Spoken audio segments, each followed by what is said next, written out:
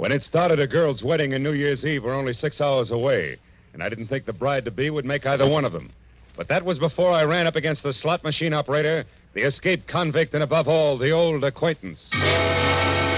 From the pen of Raymond Chandler, outstanding author of crime fiction, comes his most famous character as CBS presents The Adventures of Philip Marlowe.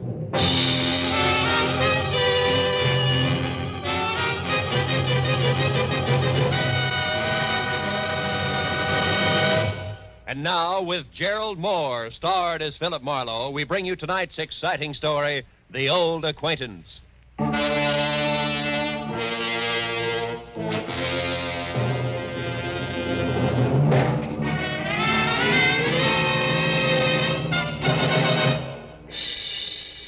At 6 o'clock in the last evening of the year, I was sitting with my feet up on my office desk thinking of impossible New Year's resolutions and what the girl on my butcher's 1949 calendar would or would not be wearing.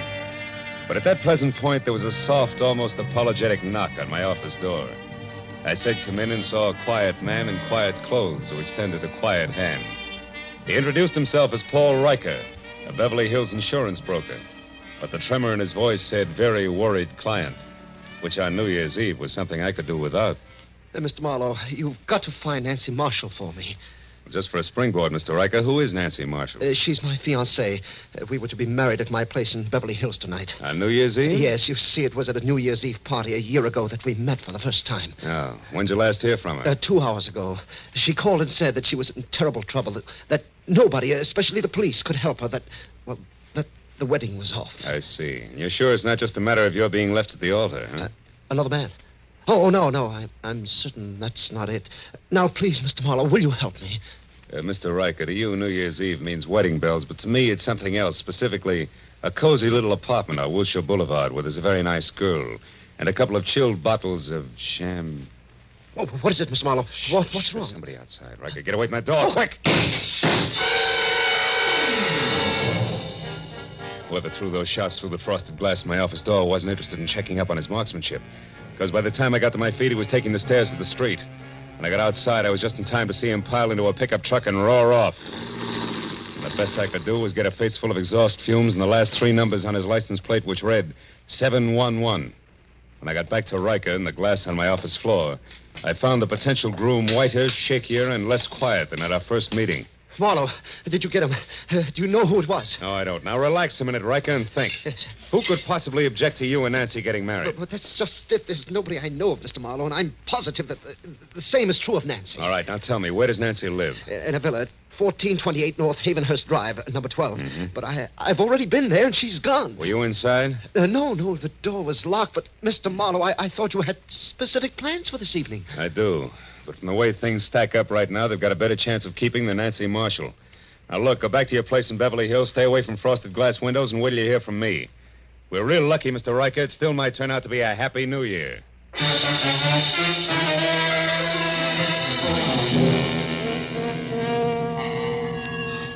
When Riker left the office, I called Lieutenant Ibarra at police headquarters. And after being told that it would take at least a half hour to get my kind of lead out of the 7-Eleven I had on the pickup truck's license, I headed for Nancy's villa on North Havenhurst, where it took me 10 minutes to outsmart the catch on the back door. Inside, except for a carelessly overturned box of old snapshots, which meant nothing to me, and a lot of half-open drawers and closets, I was no place. And in the kitchen, where there was a full cup of cold coffee next to an open newspaper, the setup was almost the same. But not quite. Because on the front page of the paper, there was a banner story complete with pictures that shouted the news of 3 men who had broken out of the state penitentiary that morning. And one of them, a man named Steve Doyle, had a face that I'd seen only minutes ago on one of the snapshots in the overturned box. I grabbed the paper and started back to check with the snapshot once again for good measure. But the second I stepped into the living room, I stopped. Hello. I don't believe I know you. Oh, the voice matched the lady perfectly. She was tall, beautiful brunette, about 30. Wearing a beige metallic wool jersey that covered more curves than a ride on a roller coaster. But the large monogrammed A on her purse meant that this was not the woman who had planned to marry Paul Riker. I said I don't believe I know you. The name is Arthur Murray. You're late for your rumble lesson. Oh, never mind the jokes, bright boy. It's a waste of your time and mine. All right, then we'll play it very straight. Name is Philip Marlowe. I'm a private detective, and I'm working for a very worried man. Now what's your connection with Nancy Marshall? I'm just, shall we say, an old acquaintance? That's all. Not enough. I'll prime the pump some more. I was hired to find Nancy, who seems to be in a lot of trouble. And coincidentally in trouble on the same day that Steve Doyle breaks out of stir. Now, once more, exactly where do you fit in? I don't think I'll tell you, Mr. Marlowe. If you don't mind. Well, pearl-handled, huh? How very chic. But deadly. Now get in that closet there, Marlowe. Go on. All right. But just so we don't go through this same routine when we meet again, and we will, who are you? Oh, you don't listen very carefully, Marlowe. I've already told you that I'm an old acquaintance. It's the season for them, remember? Now get in there and shut up.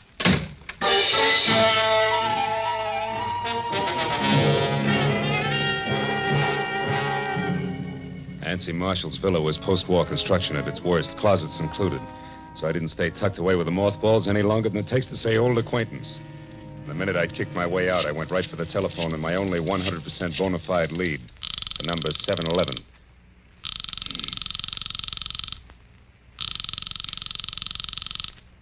This is Lieutenant Ibarra.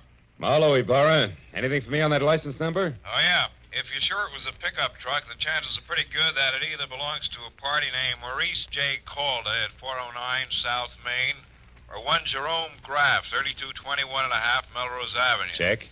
What's up, Phil? Anything I might be interested in? That depends. Ever hear of a guy named Steve Doyle? One of that gang that broke out this morning? The very same. Matter of fact, he's probably driving that pickup truck right now. Oh. But look, Ibarra, I think I know what I'm doing, so how about letting me run this end of it until I get stuck? Well, There's a girl named Nancy Marshall mixed up in this, and a delay at this time might cost her life. All right, I'll stay clear, Phil, for a while. Good. But just so you don't get too careless, remember, Doyle got out of jail this morning the hard way. He killed 2 guards. Oh, fine. Goodbye, Marlowe.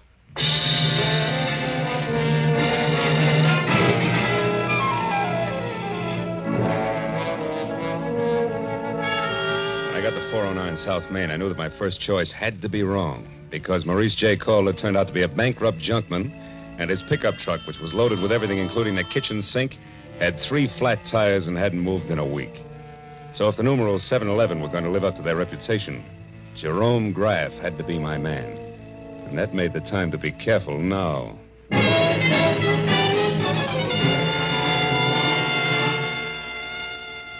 3221 and a half Melrose was a tired cottage set back about 50 weed-covered feet from the sidewalk. And from the rusted sign, Jerry Graff, mechanic, dangling at a crazy angle from a weather-beaten beam over the front door. I gathered that the place doubled as both Mr. Graff's living quarters and shop.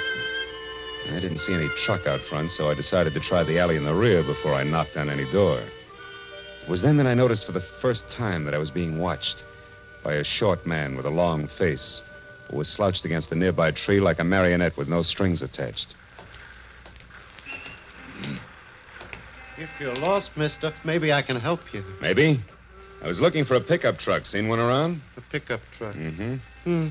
Now, I wonder what that could be. Well, it's a small deal, about a half a ton, and... Oh, I get it. Okay, here. Here's 5. Now my question. Jerry Graff owns a pickup truck, but it ain't here. It's been out since dark. But Jerry's in. He's working late tonight. Working at what? Come on, you got your 5. Talk. Okay. It ain't no secret. Jerry's a nursemaid for one-armed bandits. Slot machines, huh? Is that his racket? Yeah. He used to be a big boy with them, too. But times have changed. Now he just works on them for other guys. What other guys? Oh, mister, I wouldn't answer that for even another 5. I wouldn't stay in business very long if I did. But I'll tell you one thing for free in case you're going to visit Jerry. What's that? Watch out for him. He's a very nasty man. Thanks, but I can take care of myself, Buster.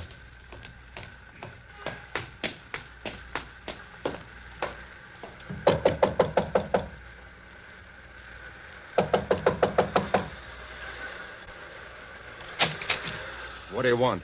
Information. Where's your pickup truck, Graff? Somebody stole it, but he didn't leave his card. Why, what are you, a private dick? That's right, but one that works close to the law. So why don't we call the boys in blue and tell them all about it? The cops? No, wait a minute. I don't like the law pattern around here. Come on in. I'll tell you what you want to know. Let's not skip any of the details, huh? Like, for example, the name Steve Doyle. Doyle? I don't know. Well, okay, fella, you win. The story goes something like this. Want to try again? Maybe a monkey wrench will convince you. You don't throw any straight in your talk, Pep. Come on. What do you say? Do we play some more? Come on, talk. Come on. Come on. Wait on it. I'll talk. All right. I've had enough. So far, I know a girl named Nancy Marshall's in some kind of trouble because Steve Doyle broke out of the pen this morning. Now, you fill in the blanks. Oh, sure. Why not? Oh, Steve Doyle, he used to be crazy about Nancy, but she didn't go for him. Then about a year ago, a little more maybe, Steve got picked up for knocking over a grocery store. He figured he was caught because Nancy tipped the law to get him out of her hair. Now he's out to get Nancy for revenge. Is that it? Yeah, that's it. And anyone who's close to her gets the same treatment. Now, chummy. Now, tell me, was Doyle here? Is he the one who's driving your pickup truck? Yeah, but it wasn't my idea. He shoved a gun in my face, said we were old friends, and asked for the keys. You know where he is now? No, but if I did, I'd keep it to myself. Doyle's full of hate, brother. You can count on that. Now, what do you say about clearing out of here? Just as soon as I find out one more thing. Now, there's another girl mixed up in this. She's a brunette with a lot of curves and the initial A. Calls herself an old acquaintance of Nancy's. Any idea who she is? No, not the slightest. You're a liar, Graff, and if I had time, I'd beat the truth out No, of you. you haven't, believe me, because if you don't hustle, mister, when you do catch up with Nancy Marshall, you're going to catch up with a corpse. Nothing more.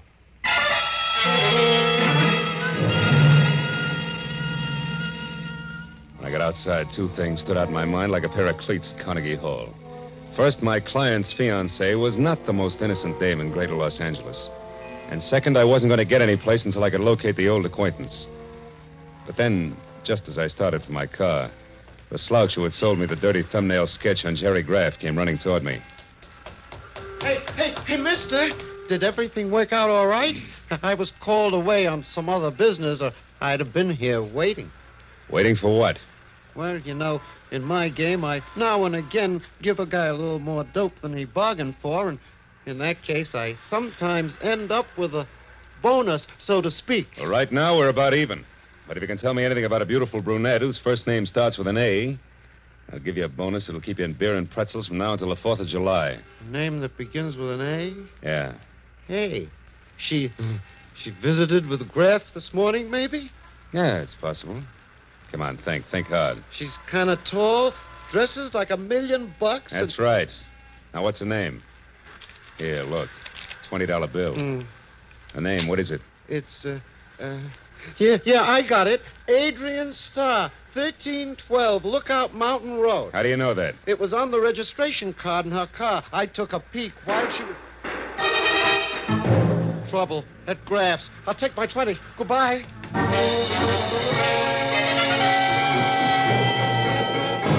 I beat it up the walk to Graff's, and when I got inside, I found exactly what I expected. Doubled up on the floor in the middle of a lot of oily machine parts and still holding his stomach with both hands was Jerome Graff, a very dead man.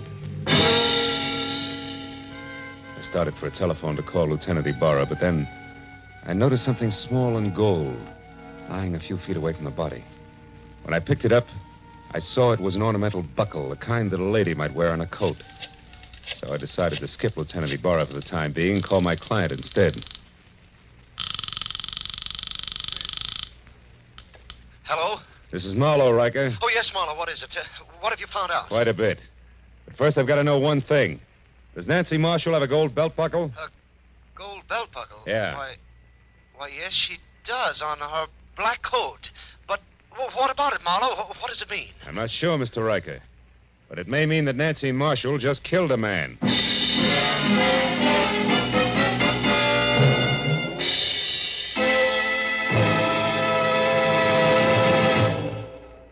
In just a moment, we will return to the second act of the adventures of Philip Marlowe. But first, by this time, a week from tonight, Jack Benny will have made his first broadcast exclusively on the CBS network.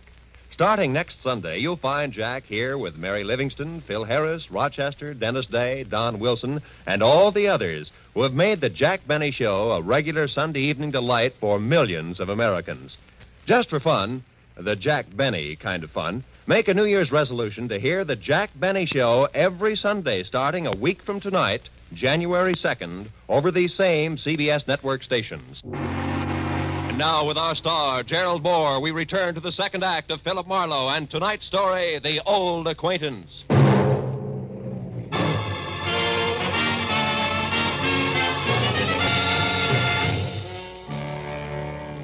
I told Paul Riker that the chances were good that his bride-to-be had just knocked off a slot machine operator.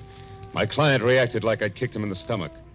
When he caught his breath again, he started telling me I was wrong and didn't stop until I hung up on him. Next thing on the agenda was I called on Lieutenant Ibarra.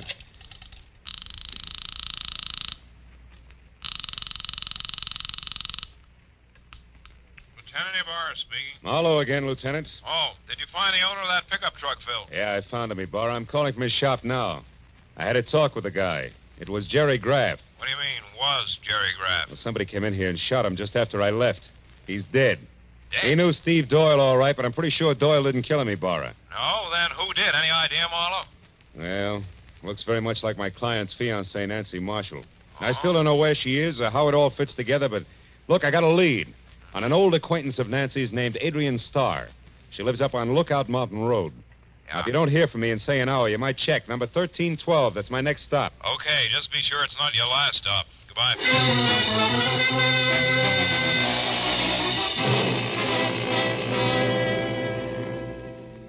I drove up Laurel Canyon to Lookout Mountain. The only sign of life was a young couple parked where they could look down at the city lights, if they wanted to. I backed into a bushy driveway across from Adrian Starr's bungalow and stopped. It was small, modern, and looked deserted, except for one dim light upstairs. I was about to get out and verify that when a pair of headlights flashed down the road and a yellow convertible swept to a halt in front of the place. It was Adrian Starr who got out. She started up the walk toward her front door, stopped suddenly, and then ran back to her car and drove off again. I kept the yellow convertible in sight. When it turned on Havenhurst and stopped in front of Nancy Marshall's villa, I pulled up in time to see Adrian step inside and close the door. So I followed her.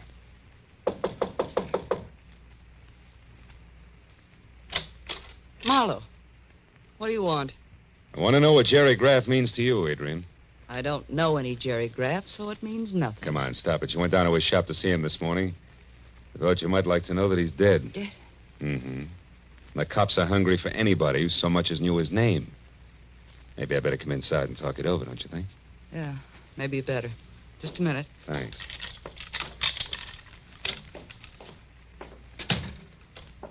Hey, it's dark. Why don't you turn on more lights? Because I like it this way. Okay.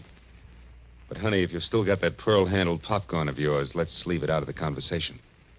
And let's make it straight. Why'd you drop in on Graff this morning? Because I knew that sooner or later Steve Doyle would head there. I had to know if Steve intended to leave town or was still determined to get his crazy revenge. And all for Nancy Marshall, huh? You know, you're sticking your neck out quite a ways just for old time's sake, baby. Steve Doyle's a pretty tricky guy to mix with at this point. You can say that again, Phil. Steve? Oh, Steve. Steve Doyle. That's right. Who are you, mister? Marlowe, private detective. Sit down over there, private detective. Keep your hands out of your pockets. I don't like you because you're half cop, but play it smart and you won't get hurt. Well, Adrian, like old home week, huh? Oh, it's been a long time, Steve. Yeah, it sure has. Where is she, Adrian? Where's Nancy? I don't know, Steve. You're lying to me. This is her place. You got in with a key. You've been down to see Graff. You know where she is, all right. So tell me and tell me Oh, fast. Steve, listen, forget it. Forget about Nancy. This revenge will only get you in the gas chamber. Please, let's get away. We can still make it across the border. Please take me with you. I love you, Steve, just like I always have, even when you threw me over for Nancy. Shut up. Just tell me where Nancy is. Come on, Adrian. I don't know, Steve. Stop it, Doyle. Where is she? Steve, you're hurting me. Doyle! Don't move, Marlowe. All right, fella, I told you to behave. I've been through a lot, and I'm tired, and I'm running out of time. You're getting in my hair, and that's bad. Oh! Oh, no, Steve, don't. I won't shoot him. I can't afford the noise. I can give him something just as good. Oh! Now, Adrian, try again. Where's Nancy? I don't know, Steve. Come on, where is she? I don't know.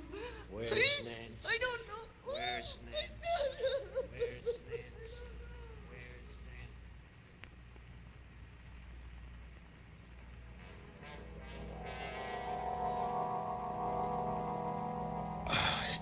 I couldn't remember where I was or how long I'd been lying there, but gradually I got the crazy idea that I was being robbed by a very unhappy crook because I was sure that somebody was crying and going through my pockets at the same time.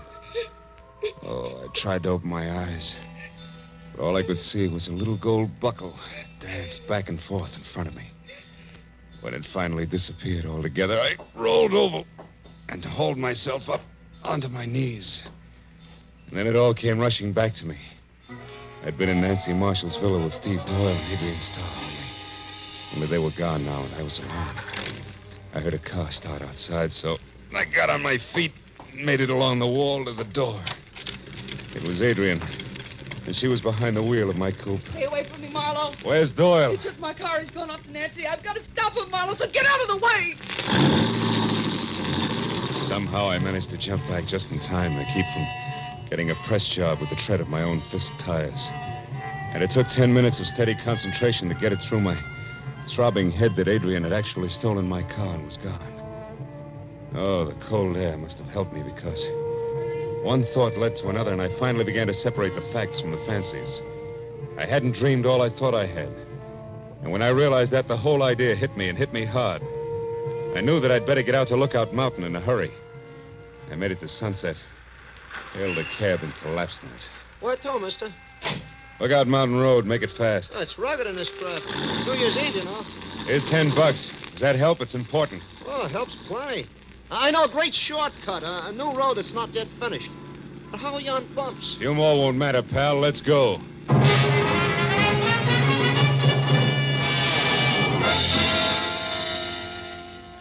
When it was over, I felt like I'd crossed the country on a pogo stick. But the cab driver was a genius, and with a shortcut, we made the distance to Lookout Mountain in less than 10 minutes. When we got near the place, I sent the cab back down the hill out of danger. Went the rest of the way on foot. As I got within sight of Adrian's bungalow, I saw Steve Doyle getting out of the yellow convertible. I ran up to the house, tried the door. It was locked. Nancy, where are you? I know you're in there, baby. I'm going to find you. We have to take this joint apart. We've got some old business to settle, remember? So have we, Doyle. Drop that gun. Stand still. Okay, sucker. You. You won't need that gun anymore, Doyle. Just kick it over there out of the way. Someday I'll get you for this fella. I doubt it, Steve. You're all finished, but you're too thick-headed to see it. Well, I guess it's time to relax and wait for Adrian. And we call the cops, huh? Adrian just arrived, Marlowe. Don't turn around or I'll kill you. Adrian. There we are, Marlowe. Toss your gun back here to me. Come on now. It's better. Oh, Steve. Steve, are you hurt bad, darling? Can you make it to the car? I'll try, Adrian. Got me on this side. It's bad. Oh, Steve, hurry, darling, hurry. I'll be with you in a minute. I'll make it okay. Well, Marlowe? Yeah. Okay, Adrian. Tell me one thing first, Marlowe. Did Steve get to Nancy? No. You killed Graff in time to shut him up, too, huh? So Steve will never know the truth, will he, Adrian? Could be it was you who crossed him and sent him to prison. You'll never find out. Not now. And you'll never realize how much I love him either. That's why I did it, Marlowe. It was the only way I could hold him for myself. And I was willing to wait. Can you understand that? Yeah. I guess I can. Too bad a love like yours has to be wasted on a guy like Steve. You'll never get away, honey. Not with him. You'll never make it. Maybe not. But if he goes out, at least I'll be with him, Marlowe, and that's the way I want it. And if you're going to do anything, Adrian, you better get it over with fast. That siren's a friend of mine. He's coming here. Adrian! Coming, Steve. You're a good guy, Marlowe, and a smart one. Just don't follow us, that's all. So long, Marlowe. Happy New Year.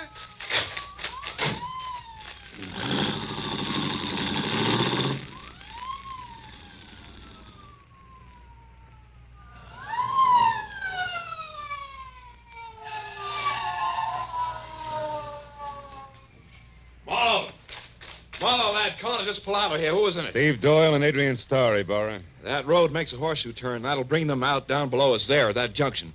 I've got one of those streets blocked, but the other one's wide open. Look, Ibarra, there they are. She's stopping at the crossroad. Yeah, they've spotted my men down there.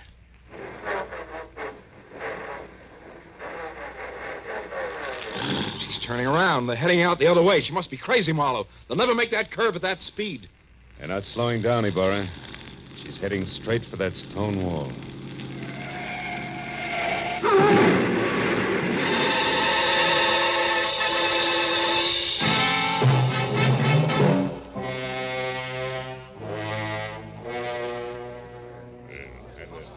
Well, Speed, that's it. It's all over. They're both dead when the boys got to them, killed instantly. By the way, how's your head feel now? Any better? I'm okay, Burr. Did you take care of Nancy Marshall all right? Yeah, she locked herself upstairs. Sent her home to Paul Riker in the squad car. The driver hurries, they can still be married on New Year's Eve. You had her pegged as Jerry Graff's killer earlier tonight, Marlowe. What made you change your mind? Well, I found a gold buckle near Graff's body, Burr. I figured it was a fancy little belt buckle that Nancy had dropped. But I saw exactly the same buckle when I was coming to after Doyle hit me on the head. And it wasn't on a belt, it was on a shoe. Adrian's shoe. It was the mate to the one I'd found. Once you knew Adrian Starr killed Graff, you put the rest of it together. Is that it? Uh-huh. See, for a price, Graff helped Adrian double-cross Steve. She had to kill him to keep him from talking. She hid Nancy out for the same reason. If she knew that if Steve ever got to Nancy, he'd learn the truth. I wonder why she didn't kill Nancy, too. I think she intended to, Ibarra. And she did it all, really, because she loved the guy too much. Strange deal, Marlowe, right to the end. You know, she didn't have a chance to make that curve down there the way she was driving. Not even if she wanted to make it, Ibarra. Yeah. Well, it's 5 minutes to midnight, Phil. Happy New Year, fella. I want to see a lot of you in 1949. Same to you, Lieutenant. Good night.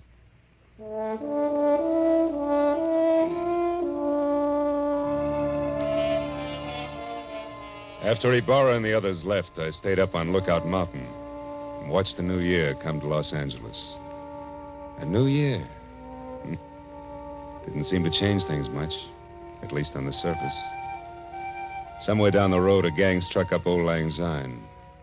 I thought again of Adrian Starr, a girl who loved not wisely, who had called herself an old acquaintance. Yeah, I'd never forget her. As I walked back to my car, the city was ringing out the old and ringing in the new. And I wished then that someplace on everybody's list of resolutions, they'd make room for that cup of kindness they were singing about. And then a guy could say, Happy New Year, and mean it.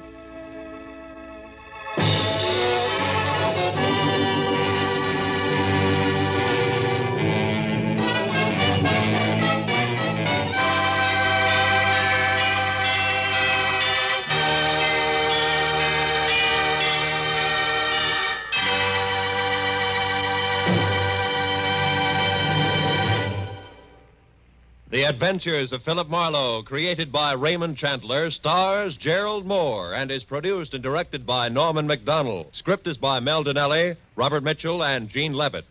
Featured in the cast were Gloria Blondell, Edgar Barrier, David Ellis, Lou Krugman, and Stan Waxman. Lieutenant Ibarra was played by Jeff Corey. The special music was by Richard Arant. Be sure and be with us again next week when Philip Marlowe says... They all knew he was aboard the yacht when it exploded and sank. And everybody called his death an accident. Yeah, that is everybody except the corpse himself. He said it was murder.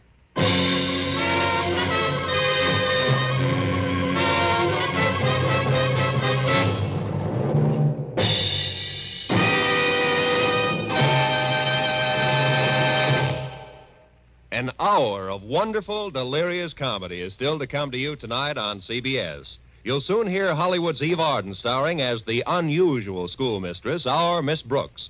Later, Lum and Abner will open the doors of the Jot 'em Down store in Pine Ridge, Arkansas, and let you stock up on the last from their never-failing supply of wisdom and good humor.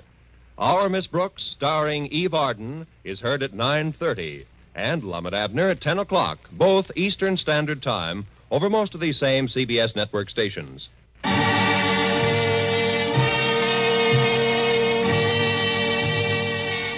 This is Roy Rowan speaking for CBS, the Columbia Broadcasting System.